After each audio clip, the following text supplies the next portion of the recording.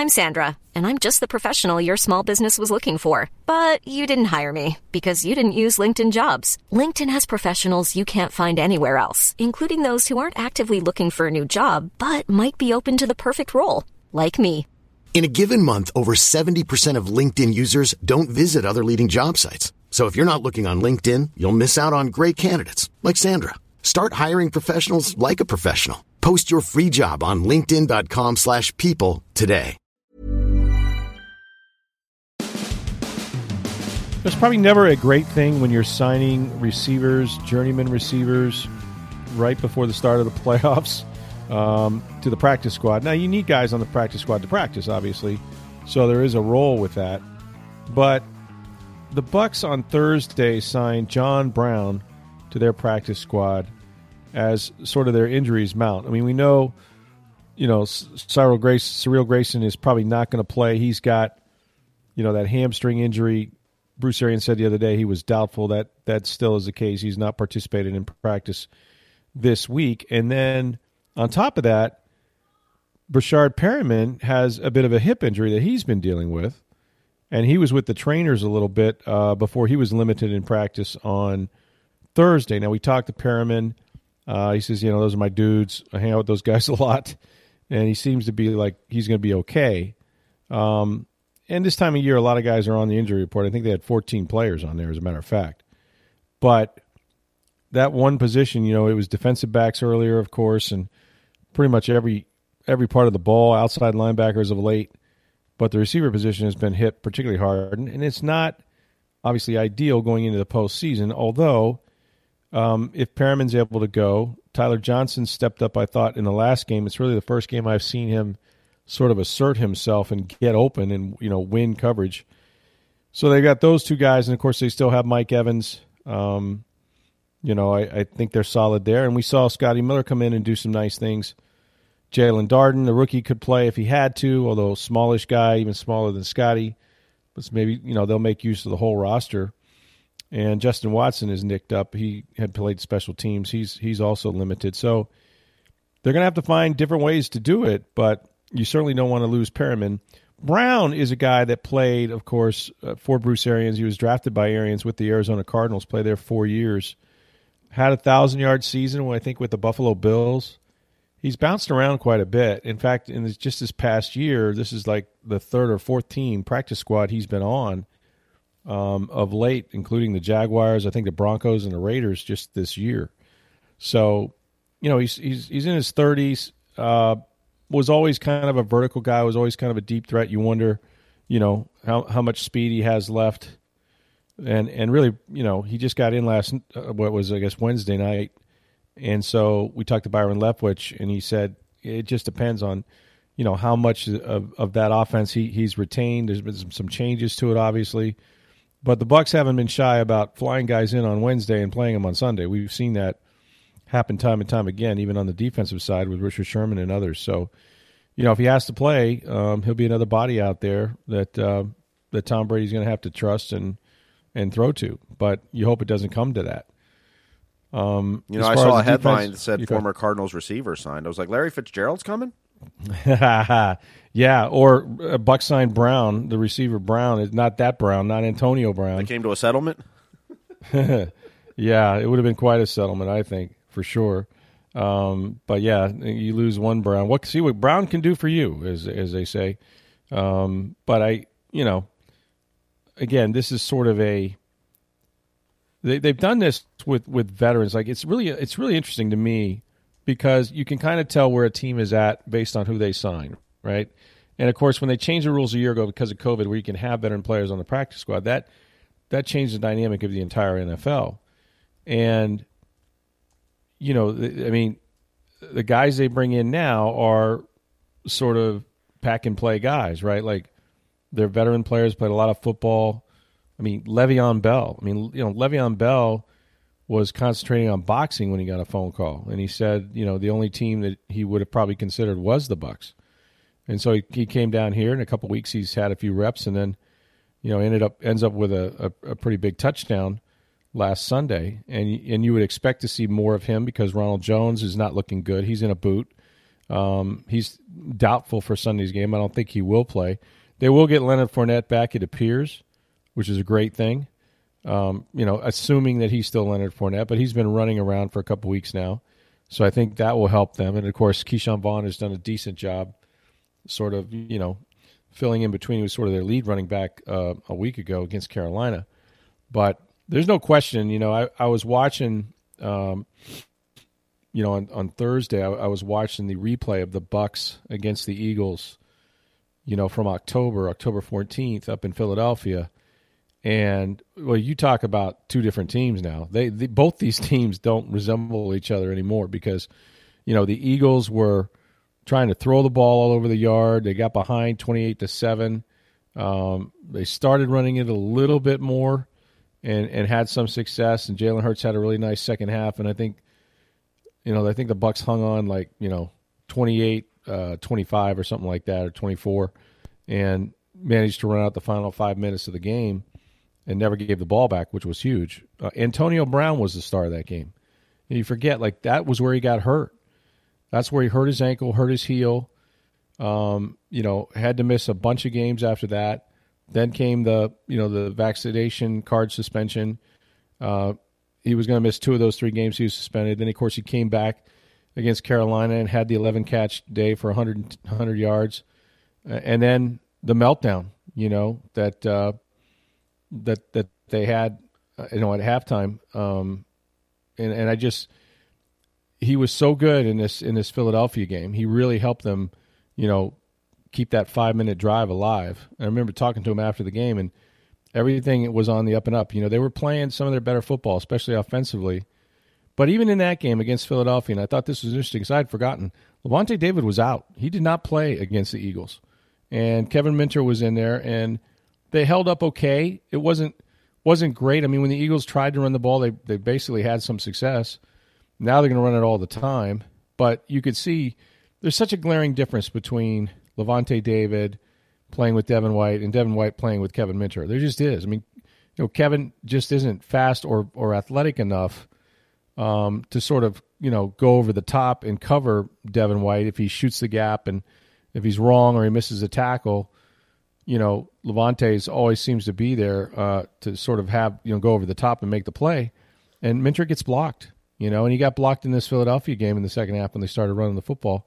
So I think the key is going to be getting Devin White back. And again, you hope if you're the Bucs that he's the Devin White he needs to be on the football field. But even if he's not 100%, which nobody is right now, just his experience and sort of covering White up and being able to take the right angles and getting off blocks and those sort of things, just being in position is going to make a big difference. And then those 5-yard runs or 6-yard runs don't become 16 or 26 or 33 like they did last week. And that's sort of been the key. That and the fact that they missed a lot of tackles, And I talked to Todd Bowles on Thursday and asked him, this is not the time of year. I mean, obviously, you can't practice tackling right now. I mean, nobody's in pads. It's late in the year. Everybody's beat up. It's like, how do you do that? He goes, well, you hit the bags, and he goes, and the biggest thing is you just go back to, being fundamentally sound. He goes, we've overrun a lot of plays. We've not been squared up on people. And he goes, it's really just, it's the simple things. And when you get to the playoffs, that's the one thing I'll say about, what the Bucs were able to do last year and what championship teams do. You really got to lock in. And it's the small things, the very small things that end up winning in the postseason. They win football games all year long. But against the better teams, you just can't make mistakes. You have to be very sound. You can't jump off sides. You can't have false starts. You have to be fundamentally sound in tackling and taking the right angles and, rallying to the football, all those little things. And otherwise, the team across from you is good enough because they're in the postseason too. They're going to beat you. They're going to beat you with mistakes. And the team that makes the fewest mistakes in football always wins, or usually wins. Certainly improves their chances. The Bucs, if they don't turn the ball over, if they get a turnover or two, they should be okay. But you just got to be on it. And they were on it when they played Philadelphia up there earlier. But like I said, Philadelphia's a different team now. And Leonard Fournette ran the ball hard. I mean, they did a lot of nice things. You know who had a good game up there? O.J. Howard. I mean, I'm watching O.J. Howard in this game make clutch catches, including a touchdown to start the game, and I'm thinking, where is that? I mean, they've been going to some 3 tight ends, some even 4 tight ends with Josh Wells playing as a tackle as a tight end, but we haven't really seen O.J. in the passing game pretty much all year, and you just wonder if he's going to reemerge at all in these playoffs, and sometimes that's what happens, but they've got to figure out the puzzle, and the Eagles. I did a radio station interview. I tell you, I give them a puncher's chance. If you were going to tell me, Steve, pick an upset this weekend, okay? Dallas is favored over San Francisco, maybe there, right?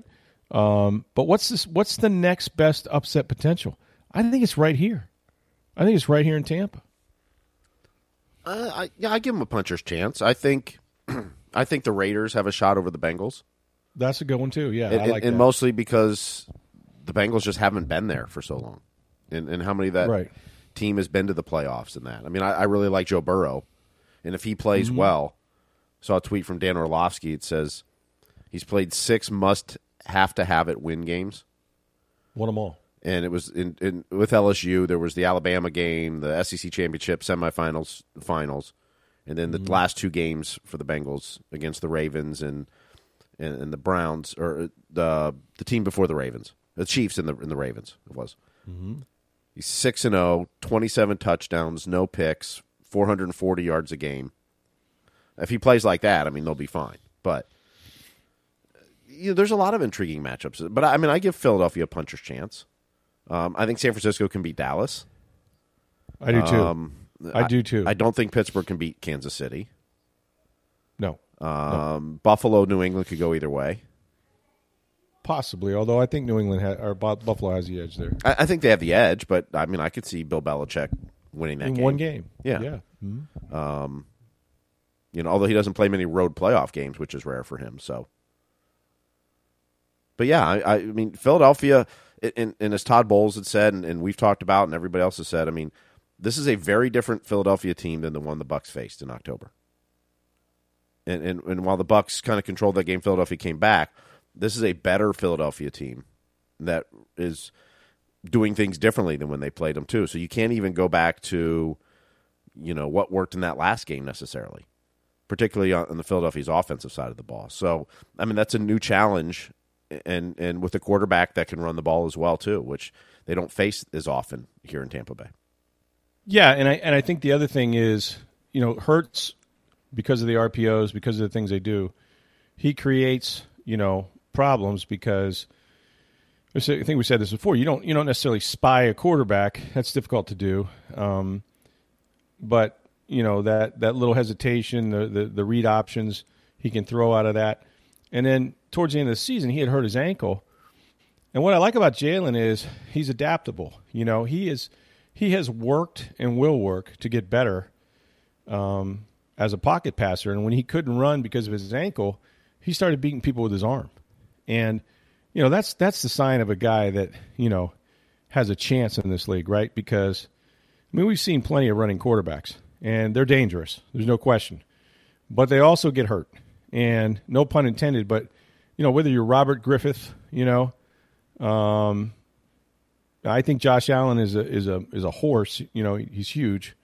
But eventually Cam Newton, catches up to those guys. This is the NFL. You don't want to put your quarterback in this situation. Now, the Eagles have done it, and I think most of the time Hurts will try to avoid contact. He'll slide. He's a smart runner. He'll run out of bounds. He'll do things like that to protect himself. But he's a problem, and he's just gotten to be a better passer. And don't forget, they got a guy in Devontae Smith who broke Deshaun Jackson's rookie record for the Eagles in receiving, had nearly 1,000 yards. And he was a freak. I mean, Heisman Trophy winner, all of that. So him and Hurts have something going, and they're very, very good. And they got Watkins. They got a number of wide receivers that can hurt you. So, the Bucs defense, I mean, if I were a Bucs fan, I'd be concerned because we have not – first of all, the injuries have taken a bite out of them. And, we're hearing that Shaq Barrett may come back, but he's wearing a knee brace.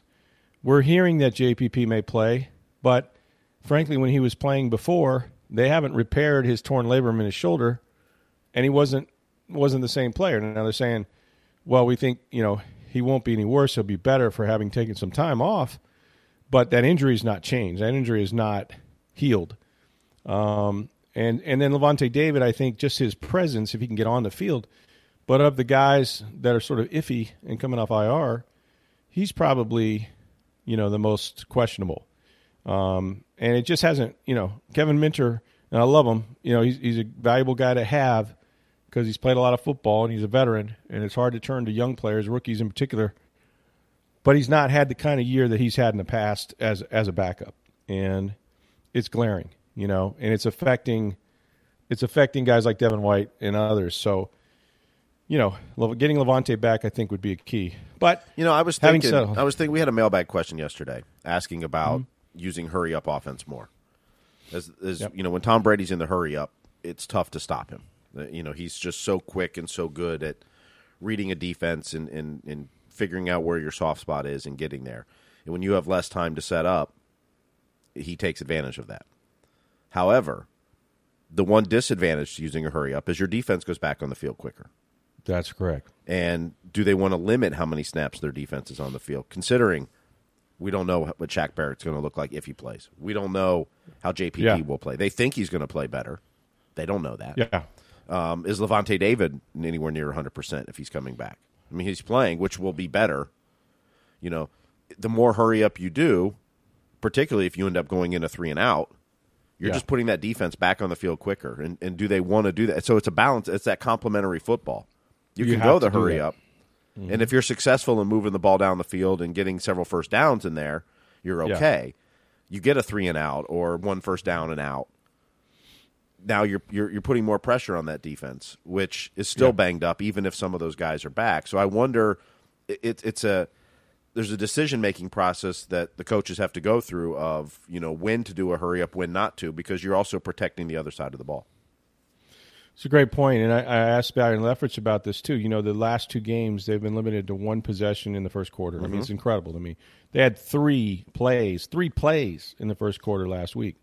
And when, you have to be aware of who you're playing, right? Like, Philadelphia can control the ball on you with their run game and keep your quarterback on the sidelines. And, it would not be that unusual for them to have a 12, 13-play drive and, 7-8 minutes go off the clock in 1 possession.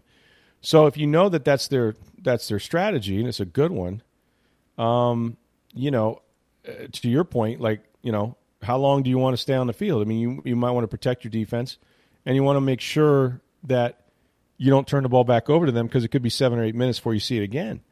And I talked to Leftwich about that, and he more or less just said, well, look, if we get a first down, we're not limited to 3 plays. We get 6 plays or 9 plays or 12 plays. And that's true. It's all about execution, but you're not gonna score on every possession. And they've had a lot of first possession touchdowns this year.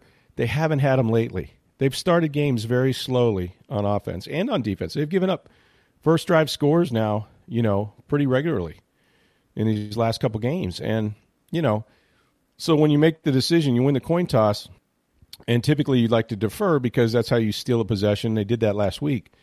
But you also don't want to give the ball to them to start the game. And as what happened last week is they drive the ball down and score a touchdown on you. You don't want to see that either.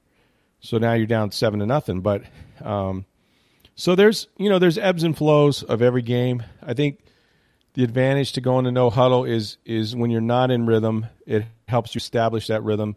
You can dictate their personnel on the field because they're not allowed to they're not going to be able to substitute if you're at the line of scrimmage. So if you like the matchups, you can kind of wear those guys out and exploit the matchups if you like what defense they're in, whether it's base or maybe they go heavy if you've got 3 tight ends or whatever you're showing them.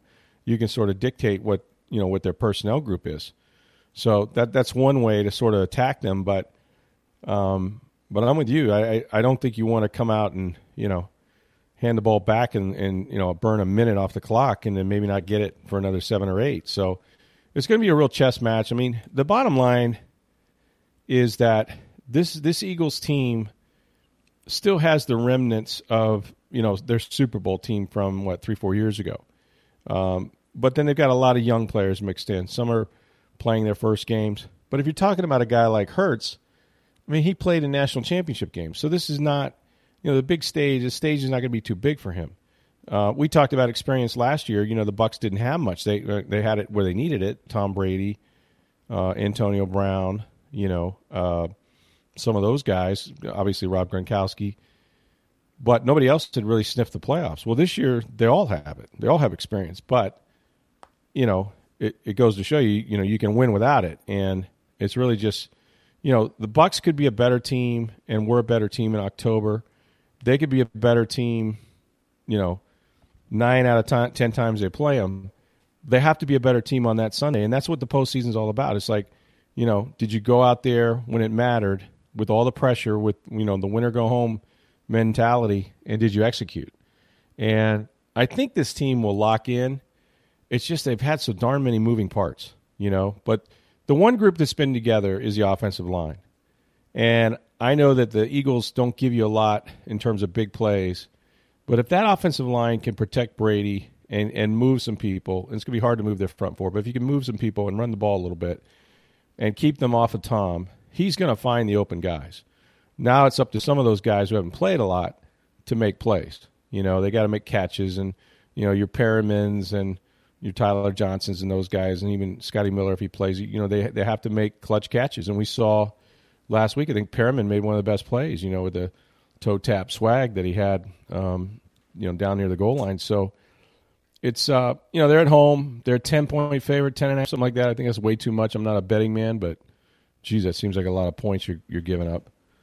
And it's kind of surprising that they are 1 o'clock on Sunday. But I think, in addition to helping Brady out with that, because it'd be well past his bedtime to go primetime, I think the league is looking at this game as, it's probably not going to be a great game, Mm-hmm. And the thing is, it was a close game when they played on Thursday Night Football. Very close game in terms of score. It was 28-7, and a lot of people probably turned it off. But in terms of score, it ended up a one-score game. But I think one of the reasons why they're probably at 1 is they feel like, obviously, when you got the Cowboys playing at 4:25, that's a great matchup with the 49ers, West Coast team, a little later out there. I was surprised the Chiefs-Steelers were the Sunday night game. Yeah, me too, because that seems like that's going to be a huge blowout, doesn't it, to me? It sure feels like it. I mean, even Ben Roethlisberger said it. Yeah, he's kind of being funny about it. He's like, well, we're going to get killed, but whatever. It's almost sad for Ben in a way. Like, Ben had the perfect walk-off, right, in the final game of the regular season. Yep. It wasn't a win and you're in, but it's a win, and if you don't get a tie or the Raiders win, you're in kind of thing. And if that had been Ben's last game, he kind of he took the victory lap and they won the game, and it was cool. It was a nice day, and everybody kind of knew what was up, and they sent him out the right way as a winner. But now you got to go play the Chiefs, and that kind of ruins it because you're on the road for one thing, but then secondly, it kind of reminds me of when Marino's last game, Jimmy Johnson made the playoffs with not a great Miami team. And Marino's last game, they played Jacksonville. They played at Jacksonville, and they got clubbed by like 50. I mean, they lost like 55 to something. And it was brutal. And it was like, wow, that's the last we see of Dan Marino in that game. So, yeah, I don't think it's going to be pretty for Ben. But yeah, although I like his comments today, and I know a lot of people are just like, he's just trying to take the pressure off. Yeah. I saw Jalen Rose on ESPN talking about this, and I agree. I think he's putting the pressure on his team. Hey, guys, you better prepare this week. Otherwise, we're going to get smoked. Yeah. I think he was serving notice to every guy in that locker room of, whatever Just we've done all year doesn't matter. You better come this week ready. Right. And that, maybe the pressure's off once you get to the game on Sunday, but I think he's trying to put the pressure on his team now. That, the way we prepared all season isn't going to be good enough. You better be better. Yeah. No, I could see that. And that's what can happen when you play elite teams. They can not only beat you, but they could absolutely humiliate you. And that team did humiliate them, 3-4 weeks ago, whatever it was. The Chiefs buried the Steelers. Yeah. No, it was bad. So, here we go. It's the playoffs. And, the thing that no one's talking about, because it's like the goat in the room, right, is how do we know we're not seeing Tom Brady for the last game or the last postseason? Indeed, the last game. Because look, I don't think he's made a decision. I don't think he will make a decision 24 hours afterwards or anything. But he is year to year. And, he's much closer to the end than he's ever been. And I think it's just a question of one more year or not, right? And would an early exit, we've talked about this, would an early exit make him more or less likely to come back? Here's what I know. No matter what you say, no matter what they do in this postseason, right? If they flame out right away or whatever they do, the fact of the matter is that if Tom Brady, because you talk about, win a Super Bowl, go out on top. Listen, he doesn't need to win a Super Bowl. I mean, we know he's the greatest quarterback of all time. But aside from that, right, look at the year he had personally. That's all you got to do. The guy won the passing title. The guy had the most yards in his career, 5,300 and something. He had 43 touchdowns, 44 if you count, or more than that if you count the rushing touchdowns, but 43 touchdown passes. He led his team to an NFC South title. He, got the second seed. I mean, all of that, right? But individually, just playing the position, set a record for completions in a year. If he goes out, however he goes out, if he leaves after this year, he's leaving the game, in my opinion. And some people, because, Aaron Rodgers is probably going to win the MVP. But he's leaving the game at the top of the quarterback position. He had the best year overall. He won the passing title. He had the most of everything, right? Talk about efficiency with Rodgers and all that. Fine, I'll have that argument all day. But for a guy who played 21 seasons and is 44 years old, to walk away, you're not just walking away because, I was 15th in the league or my team, didn't make the playoffs or that kind of thing. He said this before. He said to us on Thursday, he goes, I thought I would quit when I just sucked. If I suck, I'm going to quit. Well, the thing is that he doesn't suck. And he probably won't suck for a number of years because his arm is still good. He takes care of himself, all that. But now his bar is, if I can't be a championship quarterback. Well, he was that this year, okay?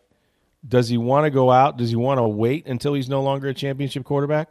Or does he want to go out on the top echelon, the top rung of quarterbacks in the NFL at age 45 or 44?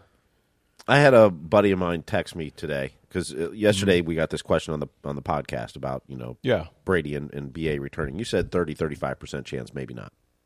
Yeah. And the one thing he told me, he goes, I think Brady comes back for one more year. If nothing else, he just launched his Brady brand. And it's another year of promoting that. Yeah. You get a lot of free promotion in this when you're playing. I mean, he's got a big empire that, he can, and he's, I know he signed some NIL deals with some college kids to wear the Brady brand and all that stuff. But, some of his other business ventures may benefit from sticking around another year. Now, that may not be a reason to stick around, and I think it'll be more family than that. But, yeah, that is something to consider too. It is if he didn't already have so much money, and I agree with you that it would probably help the sales of the Brady brand. I think Jordan was obviously a part of Nike, and then he started the Jumpman and all that. But whatever Tom does turns to gold because he's Tom Brady. So it certainly has more visibility if you're playing than if you're not. But he's always going to be Tom Brady wherever he goes, and I mean, I still marvel at how he's able to market everything he does now. It's incredible to me. He never, and you talk to the coaches, it's he's never in a hurry, he doesn't look at his cell phone, but then you see him on all these commercials and all this social media stuff. He has great people working for him. But, man, his time, because we know he spends, a ton of time on football. I mean, that's what he does during the season. And you just, it's incredible to me how much he can do in and around, what his full-time job is, and then also be a dad and all that. And, I think that part of it, I think it'll be personal, not physical, obviously, but the team's going to change too. This is the thing, does he think differently about the team, or does he say, well, if I'd have had my guys, if I'd have had CG, if I'd had Godwin, if I'd have had, some of these guys that were hurt, maybe Brown's gone forever, but could we have gone further? It was just a bad year for injuries. We we won 13 games, but we really didn't have our horses when we got to the playoffs. Even on defense, Shaq Barrett was hurt, all this stuff. So we might think, well, we'd have gone a long way if we'd had our guys. Let's come back and roll it again. But everybody's a year older. You can't guarantee when they got 22 starters back, that won't be the case next year. You've got big decisions to make on guys like Carlton Davis and Chris Godwin. Like, what do you do with him? Do you franchise him again? Can you sign him to a long-term deal if he's not ready when the season starts? Like, there's a lot of big decisions. Is Sue going to keep playing? Jason Pierre-Paul's probably done. Levante, like, what's he got left? So there's a whole lot of changes that happen every year, but they didn't happen with this team. So you wonder if he would sign up for that. Like, would he sign up for, I'm not going to have Godwin for a month. I don't have AB. Our defense may be lacking, so on and so forth. So I don't know. It's I'm sure he's only focused on one thing, and that's Sunday at 1:00 against Philly. But this you got to keep in mind. Like, we don't know when the end is. Like, this could be the last time. I mean, it's coming. And I know that they've probably been saying that in New England for like 15 years, right? But I'm sure they never thought he would leave the Patriots, and he did. And at some point, and I think by the time I can't fathom him playing beyond next year. That much I'll say. I don't think he's going to go past 45, even if his body would allow him to. But it's just been. I mean, the guy's been incredible to stay healthy as long as he has, and knock on wood, he makes it through these playoffs. But it's really been something to watch. Hey, it's Ryan Reynolds, and I'm here with Keith, co-star of my upcoming film, If, only in theaters May 17th. Do you want to tell people the big news? All right, I'll do it. Sign up now and you'll get unlimited for $15 a month and 6 months of Paramount Plus Essential Plan on us. MintMobile.com/switch. Upfront payment of $45 equivalent to $15 per month. Unlimited over 40 gigabytes per month. Face lower speeds. Videos at 480p. Active Mint customers by 531.24 get 6 months of Paramount Plus Essential Plan. Auto renews after 6 months. Offer ends May 31st, 2024. Separate Paramount Plus registration required. Terms and conditions apply if rated PG. Finally, and this happened, I guess it was... Thursday morning? Wednesday evening. Wednesday Wednesday evening. That's right. It was Wednesday evening. It was late. We had already recorded the podcast, the mailbag, so we talked about this, but he hadn't been offered a job yet. I think we talked it into existence, to be honest with you. There you go. They must have listened. They did, and because this is broadcast to 18 nations. But John Spytek, who is the Bucs Vice President of Player Personnel, he's the right-hand man, and sometimes the right and left-hand man of Jason Light, the Bucs GM. And he's been here for like 6 years. Took over from John Robinson, who, how has he done, by the way? The Tennessee Titans? Yeah, number 1 seed in the AFC. Probably got the coach of the year, Mike Vrabel. He's done okay there. But Spytek's put together a great scouting department. He helps, obviously, Jason with the draft, with free agency and all of that. He's going to interview with the Minnesota Vikings. I chatted with him a little bit. I texted him the other day. He said it hadn't set up a date for him to do that yet, and they've got, probably a list of, I don't know, half a dozen or more people that they're going to interview with the Vikings. And I think this is probably the first of hopefully several opportunities he gets to talk, because the more people he gets in front of, he's going to impress them. I mean, John's a former Michigan player, as you know. Was on the team with Brady, but Brady didn't know him. At least that's what John says.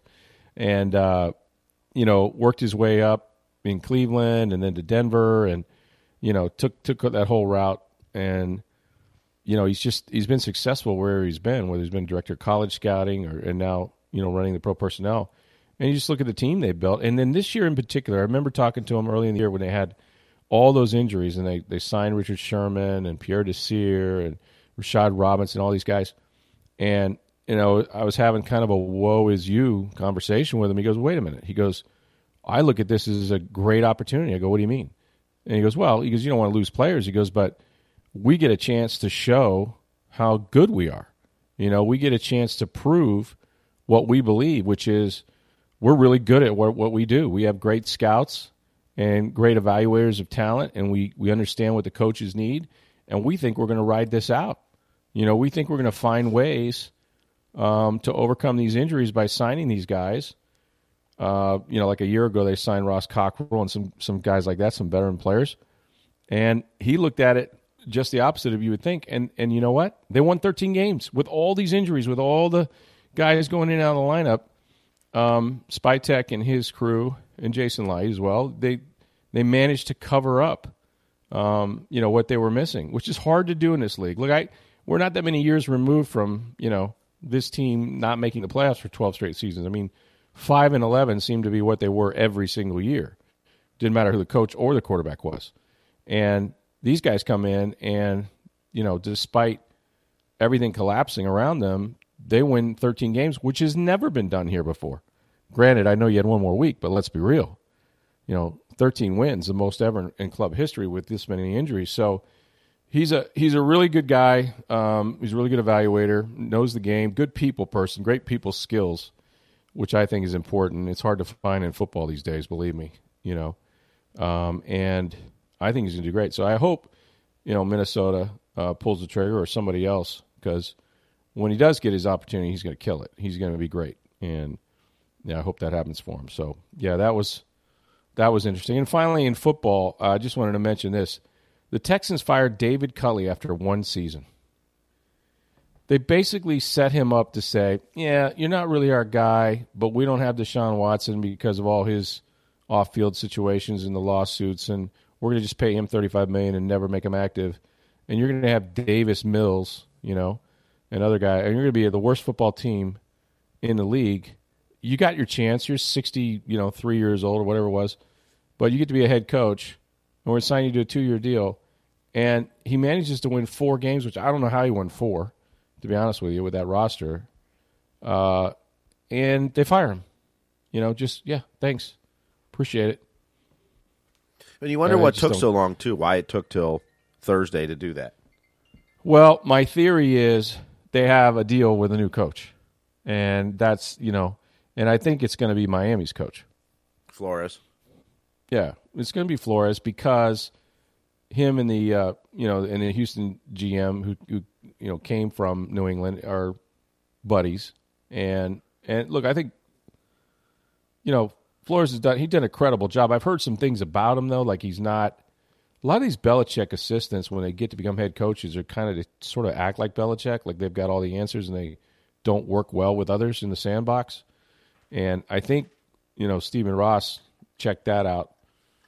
Down in Miami. I don't think the GM and him were of the same mind, but I would guess that in the next day or so, depending on how long the Texans want to run this out and wait for the body to get cold, but I would guess that they're probably going to hire Flores before it's over. I think you waited 4 days to make sure your guy was there and then got a deal with him before you jettison the other guy. But it's such bad business, and if I was a coach and I had options, there's no way I'd go down to that mess in Texas right now. They're just a mess.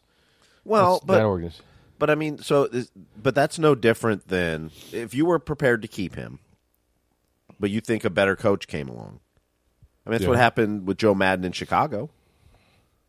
I mean, they got rid of better coach come along. They got They got rid of Rick Renteria to hire Joe Madden.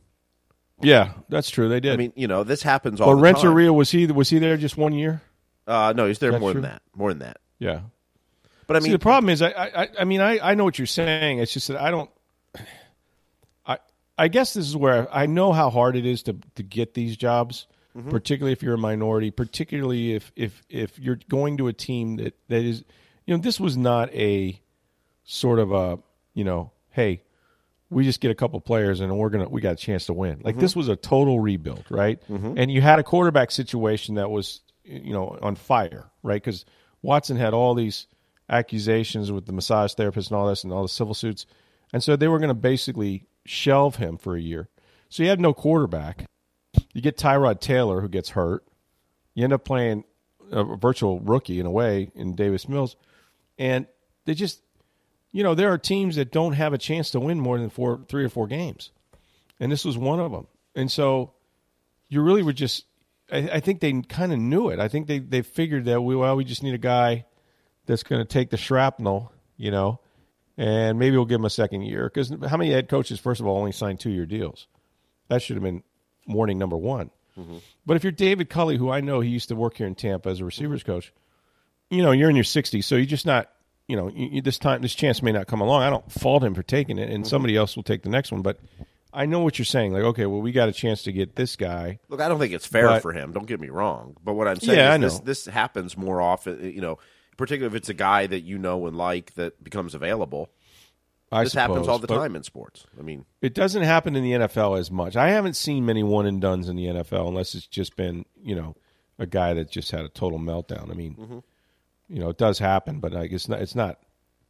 I don't know. It's not very.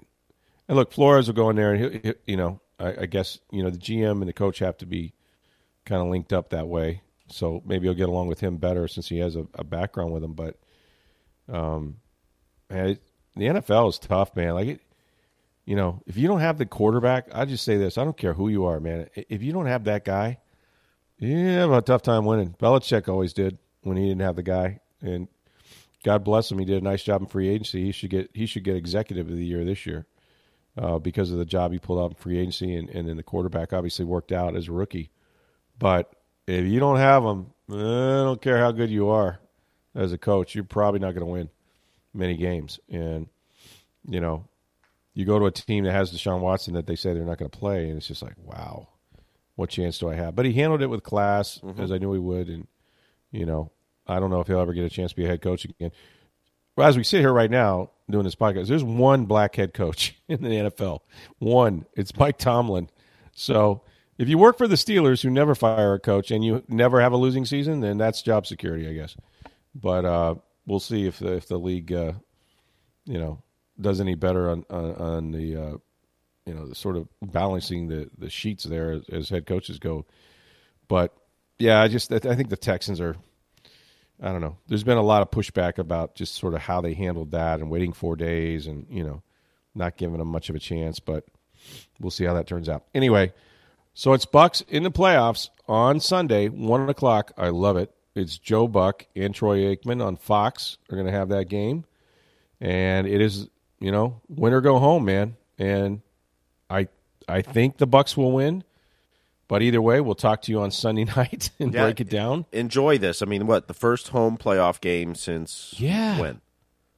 2007. Okay. Yeah, I mean, it's all before I moved to town in 2010, so I have not seen a home playoff game in town. And they haven't won a playoff game. Well, they've won one now, but they haven't won one at home, okay, since they beat San Francisco in 2002. Wow. That's the last home playoff game they won. So, yeah, these are rare. I'm sure we'll talk Monday about all the Eagles fans that the Bucs sold their tickets to. That's inevitable. But it should be cool. They're going to pass out the flags. And it's playoff football here was always cool in the few games that they've had. And the fact that it's the Eagles is interesting, too, because this is the 5th time they played Philadelphia in the postseason. It's the 3rd time at home, I believe. 1, 2. I think it's the 3rd time at home. But anyway, I'm getting a little nervous about this. And then after that, of course, you got to wait and see what happens on Monday night, what happens Sunday later in the afternoon with Dallas. It looks like if they won that game, they'll either play Dallas or the Rams. Dallas. If Dallas wins, that's who the Bucs would play because it's the 2-3 seed. So yeah, exactly.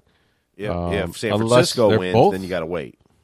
If they're both upset, if you have Dallas losing to San Francisco and Arizona takes care of the Rams, you might play Arizona. Or would Arizona be the lowest seed at that point? No, Arizona would be the highest. You would play Arizona, yeah. You'd probably play Arizona, yeah. So we don't know, but you got to win the game first or none of it matters. And we'll either be doing a post-mortem or we'll be preparing for the next match to see who they got in the second round. And then it will be on to Green Bay, and let's win there. Let's not get ahead of ourselves. But I'm confident this team will find a way. They're resourceful. They're champions, so long as they don't get off to just a horrific start. But it's not going to be easy. It wasn't easy last year, but this is going to be a tough puzzle to put together. And, their hardest game last year was the first one. It was. After that, they seemed to relax. Yeah, 300 yards, and he was great, and he got him into a one-score game. And I think Jalen Hurts is going to hang this. I think the Eagles are going to hang in this one. I really do. Now, watch, they'll win by 40, but I really do think this is going to be a tough contest, and we'll see what the weather does because it looks like the front is blowing through a little quicker, which would be my experience in Florida always. But hopefully, if you're going to the game like my family is, you bring the ponchos or the raincoats or whatever and don't get too wet or too sick. It's going to be, going to be uncomfortable maybe if the rain is coming down. But again, we hope it gets through here and everything's fine. So we'll talk to you on Sunday night. For Steve Versnick, Gumrick Stroud of the Tampa Bay Times. Have a great weekend, everybody.